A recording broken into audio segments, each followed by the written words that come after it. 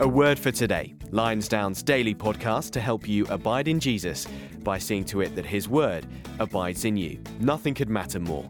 This isn't to replace your personal Bible reading and prayer, but rather encourage and help you in it.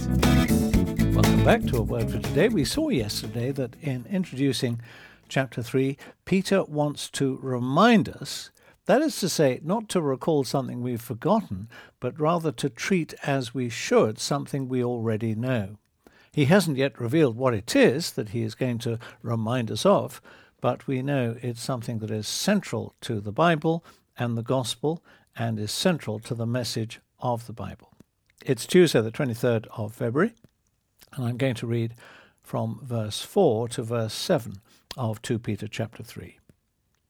They, that first word is referring back to the scoffers, or the mockers, or the sneerers, that Peter has warned his audience about. They will say, "Where is the promise of his coming? For ever since the fathers fell asleep, all things are continuing as they were from the beginning of creation." For they deliberately overlook this fact that the heavens existed long ago, and the earth was formed out of water and through water by the word of God, and that by means of these, the world that then existed was deluged with water and perished. But by the same word, the heavens and earth that now exist are stored up for fire, being kept until the day of judgment and destruction of the ungodly. Well, you can't possibly have missed what it is that Peter wants to call to our remembrance. This is what the whole chapter is about. It is what is described in verse 4 as the promise of his coming.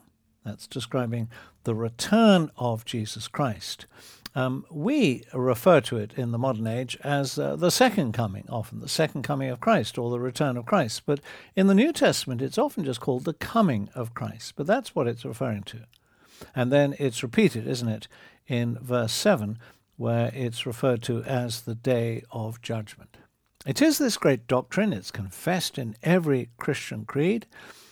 Whenever you cite a creed, if it's a proper one, it will, that is to say, a genuine one coming out of a proper, real Christian tradition, evangelical one, it will have reference to the day of judgment and the judgment of Jesus Christ at the end of time, which will immediately follow his return. And so that is the topic that is being looked at now. It is the return of Christ. And he begins by warning us against the scoffers, who are pictured in verse 4 as saying, "Where is the promise of his coming? For ever since the fathers fell asleep, all things are continuing as they were from the beginning of creation." Well, you might say at least they believe in creation. I'm not sure they do really, but that's the language they're using. And you see what they're saying. What they are arguing is that the promise of God to come, which is acknowledged as being a clear message in the Bible, it's all over both the Old Testament and the New Testament, the return of Jesus Christ in judgment, the great judgment that will divide everyone who has ever lived. Everyone who has ever lived will face that judgment together. They will then be divided to two eternal, unchangeable destinies. And those that are not cast into hell will enter the new creation and be together with the Lord and each other for all eternity. It's the great division. It's the largest scale thing that will ever happen, the return of Jesus Christ and the day of judgment. It's referred to often as the day of the Lord. Now, what are these mockers really saying? They're saying, in the words of verse 4, all things are continuing as they were from the beginning of creation. They are deliberately overlooking the second coming of Jesus Christ, or the day of judgment, on the basis of what is often referred to as the steady state. You know, the steady state is like a virus that subconsciously infects Christians. It is the heritage of evolutionary uniformitarianism. Don't panic. What that means is evolution that is regarded as the action of chance events in the context of ongoing processes. And those ongoing processes are seen as the background to everything. So the universe is seen as an existing reality, immune to any kind of radical change. And even something like a global pandemic is not going to change people's minds about that. It's the secular, rational philosophy that the universe is set on a steady, unchanging course of existence, that nothing is going to deflect. And the evidence for it seems to be all around us. I mean, look, everything is so real. Imagine, for example, Noah building his ark, this huge boat, he and his 3 sons, this boat in the middle of nowhere near the sea, impossible to transport, and all the crowds have come to watch for a lovely sort of outing. And they say, Noah, what are you doing? And Noah says, I'm building a boat.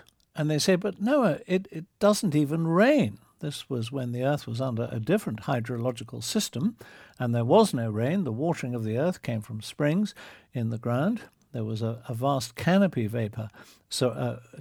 of water vapor surrounding the earth, giving it an even climate all over.